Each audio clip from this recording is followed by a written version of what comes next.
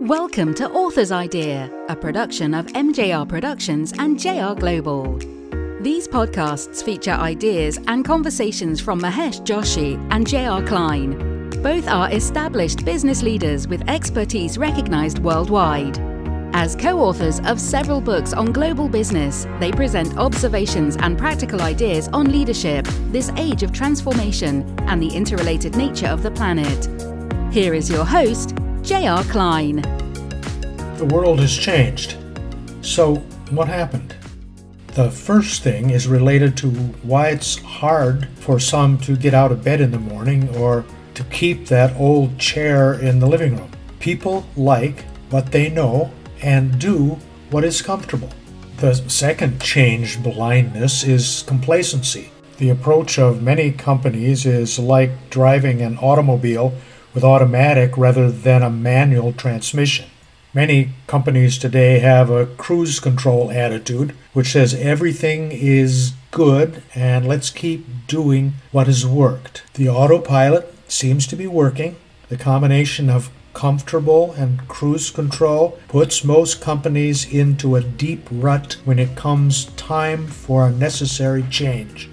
Another change blindness can be related to the difference between playing tennis and playing golf.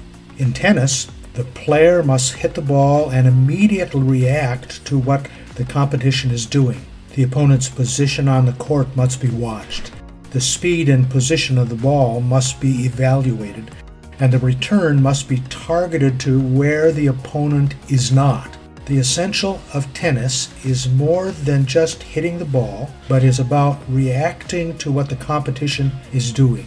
In golf, tremendous focus is required when hitting the ball, but it's followed by marked inattention, walking, chatting with others until it's time to hit it again. This is what happens in some business models. A relevant example is Unilever, that spent considerable time researching what was happening with their competition. The issue was the singular focus on the competition and assuming that they knew what they were doing. The market research resulted in voluminous discussions on matching competitors' assumed strategies.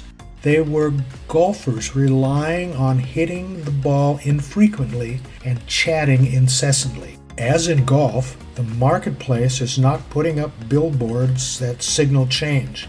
Businesses must play tennis and see the subtle changes in the market while paying close attention to how consumers and customers are changing and what they are asking for. If they are not laser focused and only worry about what the competition is doing, their relevance is diminished. Sometimes what happens is that a company is caught in the golden handcuffs. That's what we talk about in part 3. Thank you for listening. If you are interested in more of the author's ideas, look for their Oxford University Press published books on global business wherever books are sold. If you are interested in contacting the authors, they can be reached via JR Global at 01 614 526 9118.